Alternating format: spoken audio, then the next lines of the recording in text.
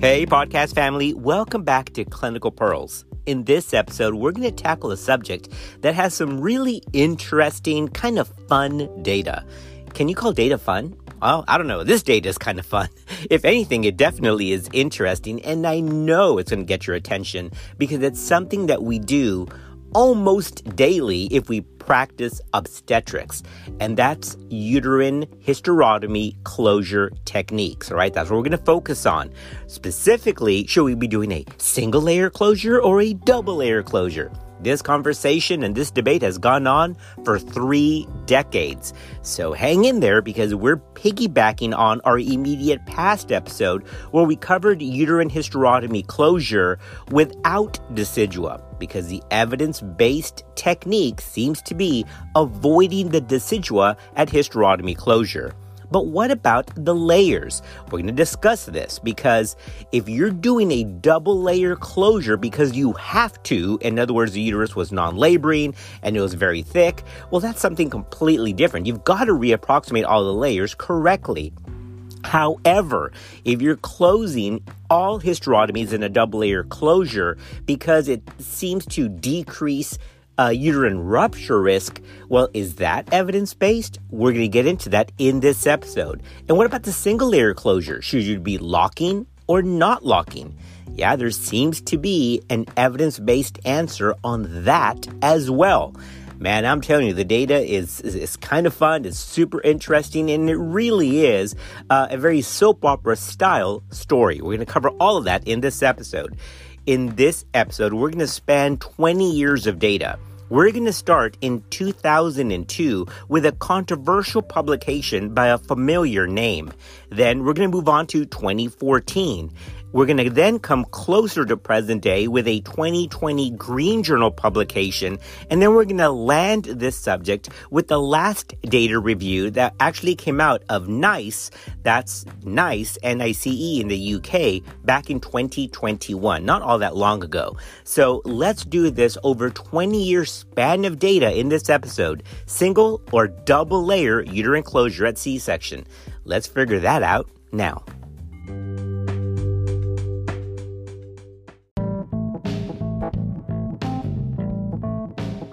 Just trying to keep everyone up to date on evidence-based practice because medicine moves real fast. This is Clinical Pearls. Another day is here, and you're ready for it. What to wear? Check. Breakfast, lunch, and dinner? Check. Planning for what's next and how to save for it? That's where Bank of America can help. For your financial to-dos, Bank of America has experts ready to help get you closer to your goals. Get started at one of our local financial centers or 24/7 in our mobile banking app.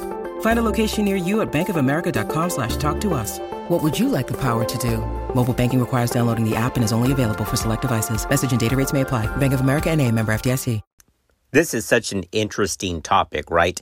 Because people look at this from a variety of different approaches. One is the most basic is, well, how many layers do you need to reapproximate anatomy? And that really is what we should be doing. So that's at the heart of what we're doing here. How many layers do you need to close a hysterotomy? Well, how thick is it? That's the answer. But when you start getting kind of fancy and you start trying to relate number of layer closures to some clinical outcomes like ismicile prevention or dysmenorrhea prevention or abnormal placentation or, of course, uterine rupture risk, things get a little gray. Because it doesn't matter how many layers, how you stack the tower, right? If the foundation is shaky, then everything else you add on top of that, meaning every additional layer, kind of doesn't make any sense. What I'm trying to get at is going back to our heart of the previous episode, that the foundation really is that approximation of the decidua without including the decidua in the myometrial closure.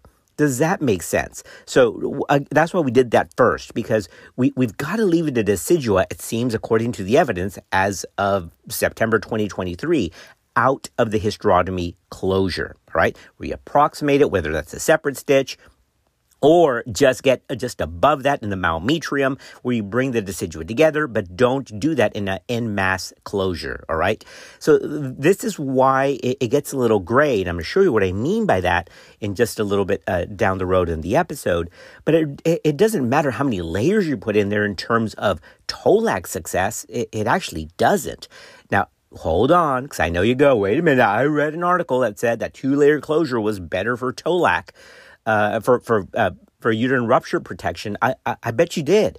But when you take a look at the conglomerate source of the data, when you take a look at everything put together into the washing machine, remember, that's why I like systematic reviews and meta-analyses, well, the outcome is a little bit different. And I'm going to explain that in a minute, because that's exactly what NICE did, NICE, in the UK, in 2021, just 2 years ago, because they try to figure this out. They're like, look, we're going to try to figure this out. We're going to try to standardize this thing. Is it single layer or double layer? So at least we can be talking the same language as it relates to clinical outcome, not as it relates to restoration of anatomy. Okay, so here's a little prep for you. If you're about to take your OBGYN oral boards in the U.S., and they ask you, doctor, how do you close your hysterotomy? The short answer is, I close it well. No, well, wait a minute. That is not to mean arrogant. It's not to sound arrogant, but here's what I mean. I close it based on the prevailing burden of evidence that we have as of right now. And here's what that is. We have to restore anatomy. We can't leave any gaps. If the myometrial thickness is quite thick because of a non-laboring uterus, especially obviously on a classical, of course it requires several layers. But I do that for the restoration of anatomy, not so much for the prevention of some kind of adverse clinical outcome, because the data doesn't seem to be that. So I've kind of already led you into where I've kind of given you a preview of where I'm leading you in this data, but it hasn't always been that way. Okay, because doesn't it intuitively make sense that you want a lot of layers on there, a lot of extra strength, especially if they're going to TOLAC later? I mean, that makes sense, right? Well, that would totally make sense if that was the only factor that protected the patients against uterine rupture. But it has to do with the patient's collagen status, obviously if she's infected or not. It has to do with where exactly the incision is. It has to do with the indication for C-section. In other words, if the lower uterine segment is very, very thinned out, almost to a Bendel's band creation because of obstructed labor, that automatically puts the uterus at further risk down the road, because you're operating on a uterus that has distorted anatomy and function with a Bendel's band, which we've talked about in another episode. So do you see how there's so many factors that to go, we're going to prevent all uterine ruptures by doing this technique? I get it. It sounds good, but is that what the data shows? And we have to be evidence-based. So I'm going to go over this for a minute. And when I said the data is kind of fun, is because it's going to make you a little uncomfortable, because we're going to cover something that is done almost universally worldwide, especially in the U.S., which is the single-layer locking suture, because you want to make it hemostatic, right? I mean, the hysterotomy bleeds, so it's got to be a locking suture. That's how I trained. That's how the majority of obstetricians trained. And that really came out of general surgery principles that a locking stitch is more hemostatic, and you do that on large, bleeding pedicles like the uterus. But is that necessarily a good thing when something is involuting and healing in the immediate hours thereafter? Well, let me just tell you now, because I can't hold anything in, that may be problematic. Whoa, right? Did y'all get that? So a single layer locking may be problematic. Well, then what's the answer then? Well, I'm going to tell you in this episode. So do you see how there's so much there, and we haven't even gotten to any of the data yet? Man, I hate when I kind of spill everything at the beginning, because I just kind of laid out all the big points without walking through the history. I like to walk down history's timetable, so let's get back to doing that, because then I lose my place. So hold on to that, and now let's do it right. I'm here with one of our great, I always say great, he's all right. No, he's great.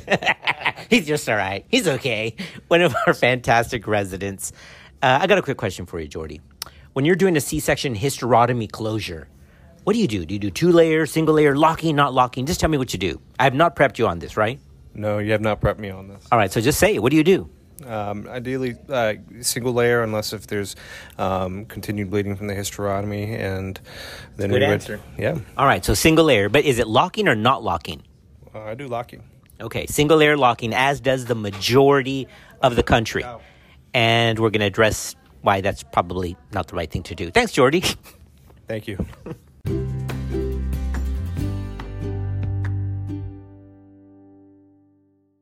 Okay, everyone, we're going to start this discussion by going back in the day. You know, whenever somebody says back in the day, you know we're going to go back in history, right?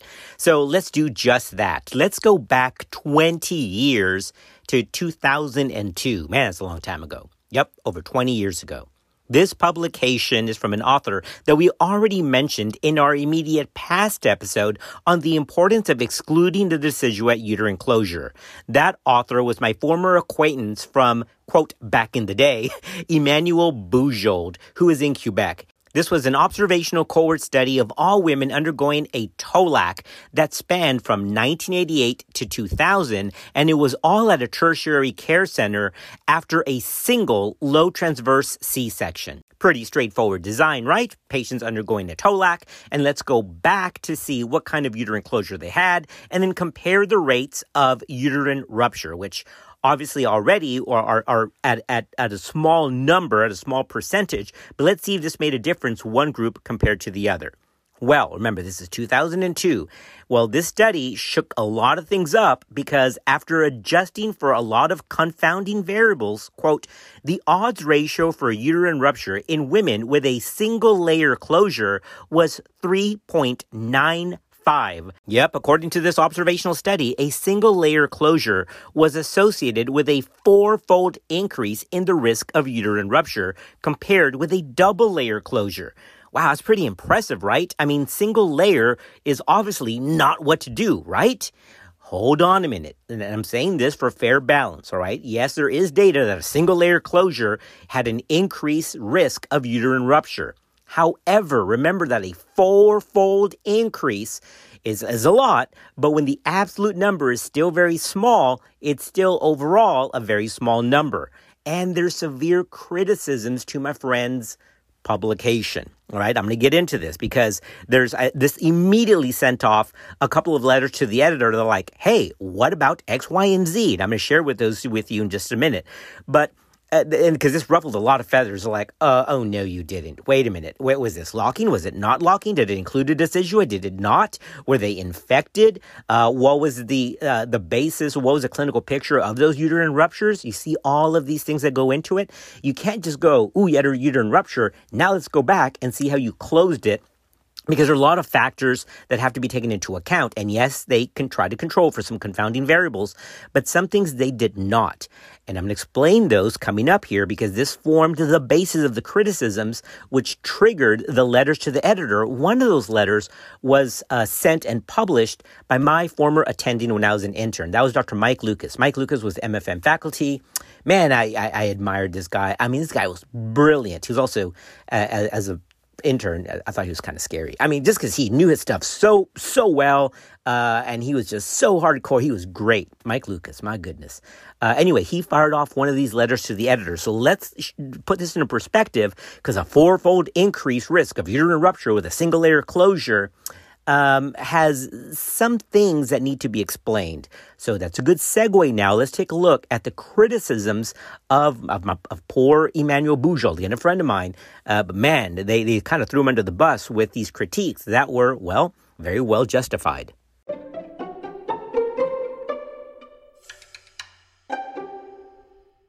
Many of us have those stubborn pounds that seem impossible to lose, no matter how good we eat or how hard we work out. My solution is PlushCare. PlushCare is a leading telehealth provider with doctors who are there for you day and night to partner with you in your weight loss journey. They can prescribe FDA-approved weight loss medications like Wegovy and Zepbound for those who qualify. Plus, they accept most insurance plans. To get started, visit plushcare.com/weightloss. That's plushcare.com/weightloss. One of the letters to the editor that was published in response to the Bujold publication is something that brings up a topic that Bujold is so passionate about, which is not including the decidua. And oddly enough, that's really not described or well stratified for or accounted for in his observational study. So as Dr. Mike Lucas and the other author wrote in the first letter to the editor in response to that publication, quote, observing an association between single-layer closure and uterine rupture and subsequent labor, Bujold et al. Hypothesized that the pathophysiologic mechanism of defective healing is related to inadequate coaptation of the individual tissue layers and that the second layer would provide additional strength. Their findings may relate to the old teaching that the decidua should not be included in the closure, although this technical aspect was not studied by them, end quote. Did y'all catch that? So in other words, they're saying, hey, I get the thought that, you had a double layer, it's extra strength, but is it? I mean, and you didn't really account for if that layered closure included a decidua or not. Now, it's assumed that they didn't include a decidua because he's a big proponent of not doing it, but he didn't do all of those sections, right? This was just looking back at all the women who underwent a TOLAC and had subsequent uterine rupture. So the big criticism, oddly enough, for somebody who is a big proponent of not including the decidua, that actually wasn't well described in that observational study. Now, there's a separate letter to the editor, which was published by another author, which was Cruikshank. And in this second letter, the author was very critical about that single-layer closure, right? Remember, single-layer closure was associated with a 4-fold increased risk of uterine rupture, although the absolute number was still small. And Cruikshank, in this letter to the editor, said, hey, I'm kind of concerned about this because the way that this single-layer closure was done was a single-layer locking suture.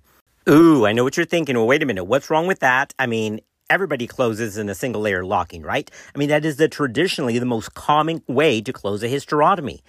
Well, this letter to the editor goes through the data that, that's actually probably not the best way to do it because you strangulate a lot of tissue. And that could actually lead to weakening of the myometrium. Wow. Now, we're going to get much more data into that in just a minute because I know that ruffled a lot of people's feathers because it was like, oh, no, you didn't. Wait a minute. We always use a single layer locking. That's what you're supposed to do. Actually, the original studies showed that it was running non-locking. And then we extrapolated a lot of that stuff from general surgery that a locking suture is more hemostatic. And the reason that the locking is probably not needed is because the immediate uterine contraction also has a role to decrease blood supply, so locking is probably not needed. But wait, I'll get into that in a minute. So you see the first criticism is, hey, nice paper, 4-fold increase with single layer closure. Did that include a decidua or not? Because that's a variable that wasn't well described. The second issue is, well, the single layer, most of those were single layer locking, which we know we can weaken the myometrium. So that's a criticism. And then the third criticism of this study was, hey, you didn't really take into account or didn't really describe well the interpregnancy intervals, because we know that short interpregnancy interval is a risk factor for uterine rupture in and of itself. So that needed to be further analyzed in the sub-analysis. Did y'all get that? So those are the three big criticisms of the 2002 Bujold observational study that a single-layer closure was associated with a 4-fold increased risk of uterine rupture. That was the headline that made, I remember that, that made all of, the OBGYN news and all the new commentaries that, single-layer closure is probably not the way to go. But was it? I mean, those are three big issues there that weren't well addressed. Did it include a decidua or not? The majority of these were running locking, which we know likely is not the best. And what about interpregnancy interval that really should have been substratified for less than 6 months, 6 months to 12 months, 12 to 18. So anyway, not my rebuttals. Those are all rebuttals that have been published through letters to the editor. And of course, we'll include those references in our reference list. When you need mealtime inspiration, it's worth shopping Kroger, where you'll find over 30,000 mouth-watering choices that excite your inner foodie. And no matter what tasty choice you make, you'll enjoy our everyday low prices, plus extra ways to save, like digital coupons worth over $600 each week. You can also save up to $1 off per gallon at the pump with fuel points. More savings and more inspiring flavors make shopping Kroger worth it every time. Kroger, fresh for everyone. Fuel restrictions apply. Okay, great. So they're kicking me out of my little room to change some panel. It has to be done right now. Is that the deal? Okay, so I'm going to the hallway, so enjoy the nice and terrible audio because I'm sure there's going to be an echo in there.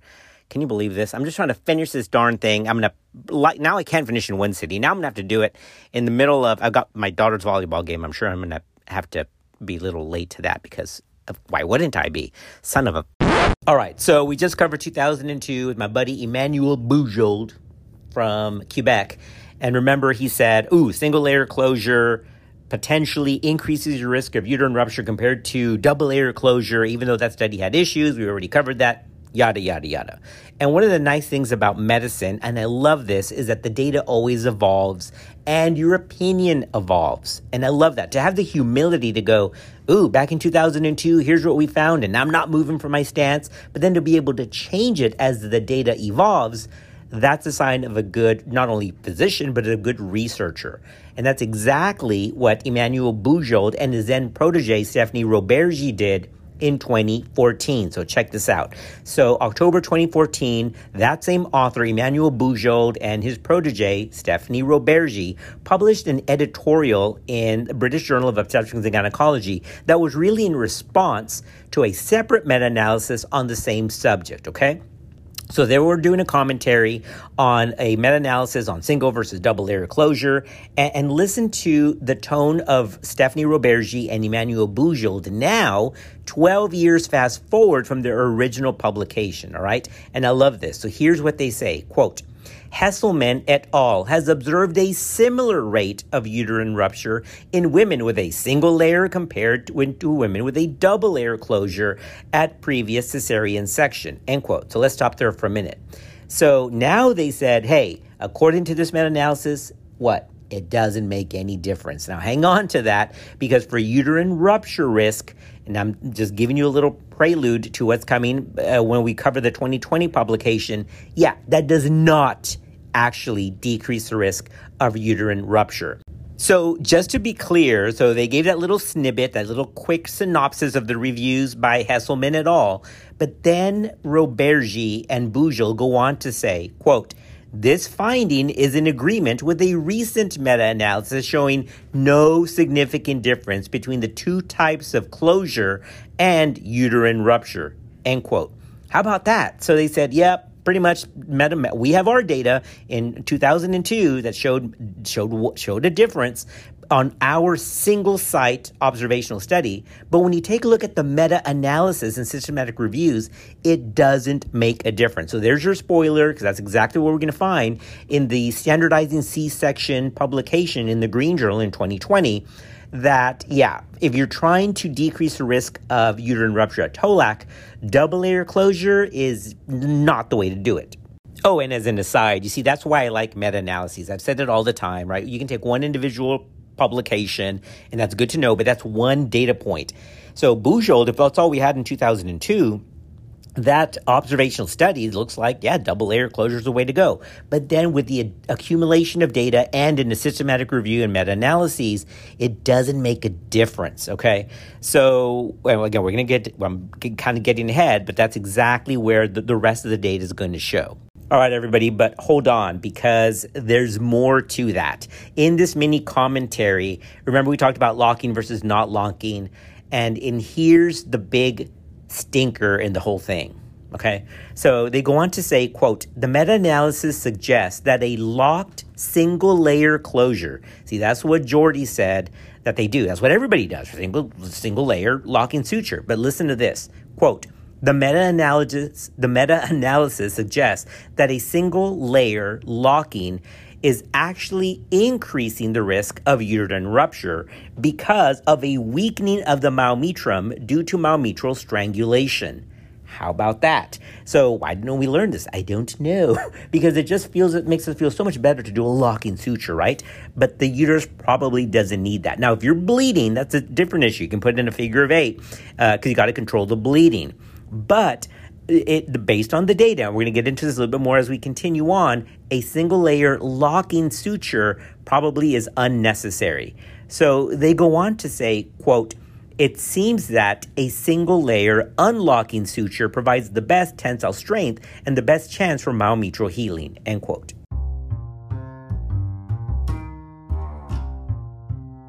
All right, everybody. So now that we're leaving 2014, let's take a quick break, and then we're going to come back to 2020 with a publication from the Green Journal that we actually did this as Journal Club. It's called Ways to Standardize a C-Section. And they have something to say about uterine closure. So let's get into that next. All right, so where were we? Let's see. We did 2002, we did 2014. Now we are jumping 6 years ahead to 2020 in the Green Journal. This is a publication whose first author is Joshua Dalk. Dwight Rouse was also on this publication. Dr. Rouse has been around forever, super well published. A foundation in obstetrics and gynecology, Dwight Rouse. So, Dr. Rouse, thank you for all of your contributions. Just amazing how much stuff you put out there. All right. So this is the Green Journal's publication that addressed the case for standardizing cesarean section technique. And if you think about it, right, one of the most common surgeries, not just in the country, but in the world, and everybody does it differently. I mean, it's kind of weird. We should have one way of doing it. The problem is, people are people like the way they trained, and there isn't a lot of data that uniformly, obviously, super well-established says that one way is better than the other. Because a lot of the results on ways to do the section are like, they're kind of comparable. And that's the idea here, especially in regards to uterine rupture between single and double layer closure. So let me explain what I'm talking about. So, of course, they start from the skin incision and then to delivery of the child, to placental delivery, and then closing the layers on the way out, all right? So they go in from entry to closure. But I want to focus, of course, on what we're talking about here, which is the uterine closure portion. So I'm going to read this excerpt from that 2020 publication, but basically here's what they did. They took a look at all of the studies, whether it was single layer, double layer, or locking or not, and here's what they have to say. Quote, optimal uterine closure remains one of the most studied and controversial aspects of cesarean delivery. Yeah, they got that right. 11 additional RCTs and 4 systematic reviews have been performed since the previous review. They go on to say, 2 RCTs were also performed comparing barbed suture compared with standard suture for uterine closure. In addition to single compared with 2-layer closure, a distinction is made in some RCTs regarding locked or unlocked suture technique. All right, so let me stop there. All right, good. So right now you're thinking, all right, it's exactly what we're talking about, 1 or 2-layer closure, locked versus not. All right, so here's what they say. Quote, primary outcomes vary between operative time, blood loss, and postpartum ultrasound measurement of residual myometrial thickness. Listen to this, guys. Quote, these studies suggest that 2-layer closure, in particular, when the first layer is closed in an unlocked fashion, likely results in the thickest residual myometrial thickness. All right, so you're like, well, wait a minute. That said 2-layer closure is better. That gives you a thicker myometrial thickness when you check it later, like at 6 months with ultrasound. And it does. But they go on to say, here's the catch, and here's the kicker. Quote, this finding is not clearly associated with any clinical benefits, end quote. Did y'all catch that? So if you ever ask, well, which one makes the uterus just look better? And which one gives you a thicker residual myometrial thickness if you look 6 months later with ultrasound? Oh, that's 2-layer closure, no question. The issue is, does that translate to any improved clinical outcomes? And the answer is no. So just because it looks better, becomes thicker with a 2-layer closure, that doesn't translate to any clinical utility. So they go on to say, quote, the strongest clinical relevant data regarding single or 2-layer closure is from the 3-year follow-up of the Coronis trial. That's a big study, guys, the Coronis study. They go on to say, of the original 9,200 women randomized to single or double layer closure, about 1,600 women in each group had subsequent viable pregnancies within 3 years. In those with single layer closure of the uterus, only 5 of that group had uterine rupture or scar dehiscence, compared with 4 in the 2-layer closure group. In other words, 5 versus 4 was not statistically or clinically different at all. So the take home was, quote, single layer uterine closure is the recommendation according to these authors in this way of standardizing C-section technique. Y'all get that? So according to 2020 in the Green Journal, based on the data up to that time, single layer uterine closure was the way to go. But notice they didn't actually say locked versus not. They stayed away from that. It was implied based on the rest of the text. So do you need to do a two-layer closure? Well, if you need to close and restore anatomy, absolutely. Do you need to do two-layer closure? Well, if you have bleeding, yes, make it hemostatic. But do you need two-layer closure to improve some sort of clinical outcome in the future? It doesn't seem to make a difference, okay? And even though the recommendation is just, quote, single-layer uterine closure, end quote, it seems that according to the data, that would be a single layer unlocking continuous suture.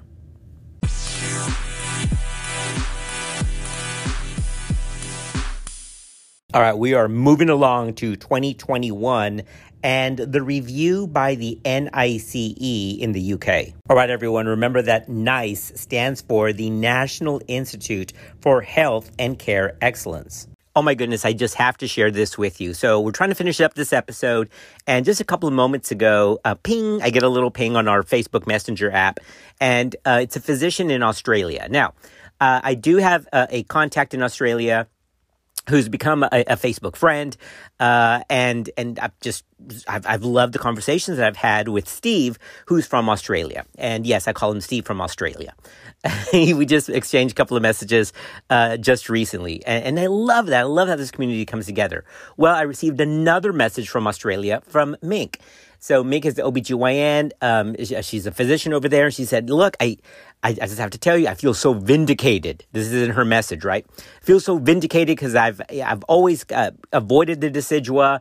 And when I do ultrasounds, it just looks great. I don't see the niche defect. And so vindicated. Absolutely right. She's right. I mean, this is exactly why we do this episode and we do this podcast. Guys, let me just tell you, it's like 8 p.m. Central Time in Texas, but we have this commitment to do this. Yes, I do have a life. I do have a family. I just got back from my daughter's volleyball game. But this is why this is important to me. This makes me feel just so good that we can reach out across the globe. So Steve from Australia, now I have another contact in Australia, which is Mink. So thank you, Mink, for sending that wonderful message. You are right. Please pass that down to those that are under you in training. And she said, look, when I do these ultrasounds, it looks great. The tissue looks healthy. It's nice. It's thick. That's fantastic. But more important than those layers, like we just talked about, that gives it that thickness, it all has to do with what she said. It all has to do with avoiding that decidua. So, Mink, anyway, thank you so much for your message. You are absolutely correct in what you're doing. Avoiding the decidua gives that healthy, just good texture healing and good wound healing to that hysterotomy. So good for you. All right, now let's get back to NICE.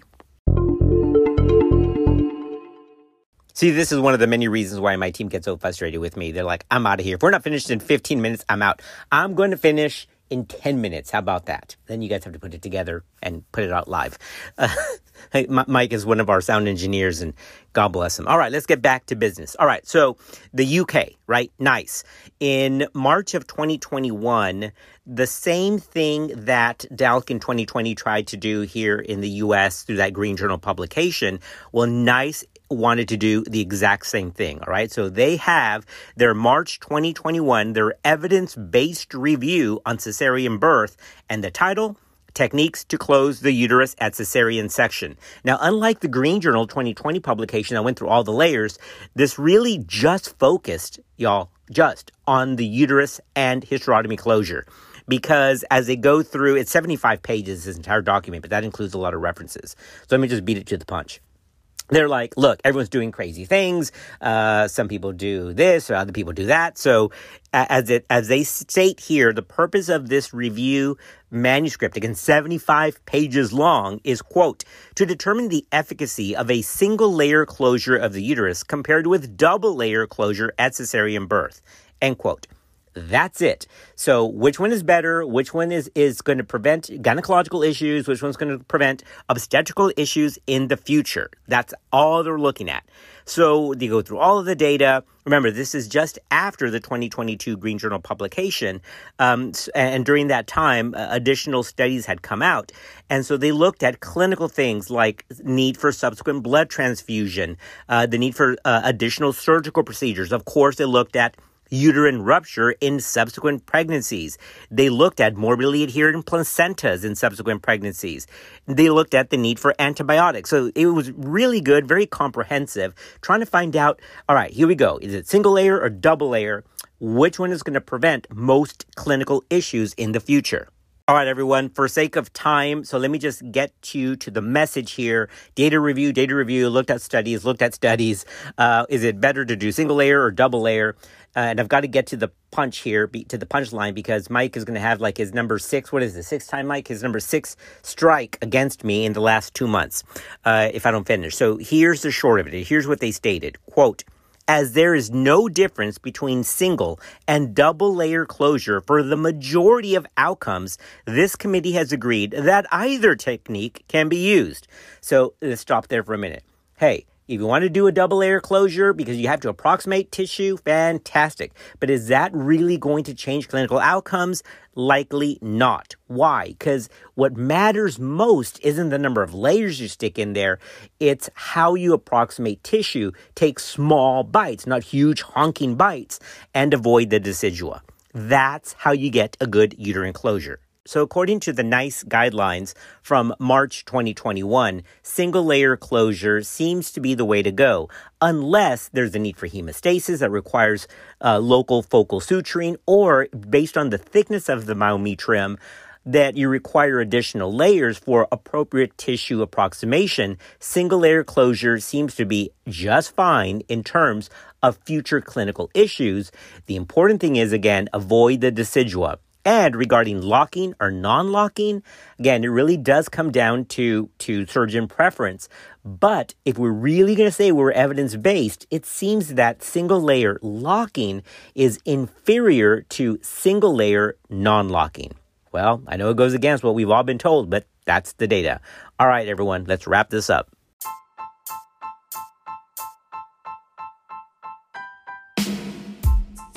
All right, podcast family, we have covered hysterotomy closure in 2 parts. The first part covered whether we should include the decidua or not. And as Mink stated, she has been vindicated because she has not been closing the decidua, which is the right way to go.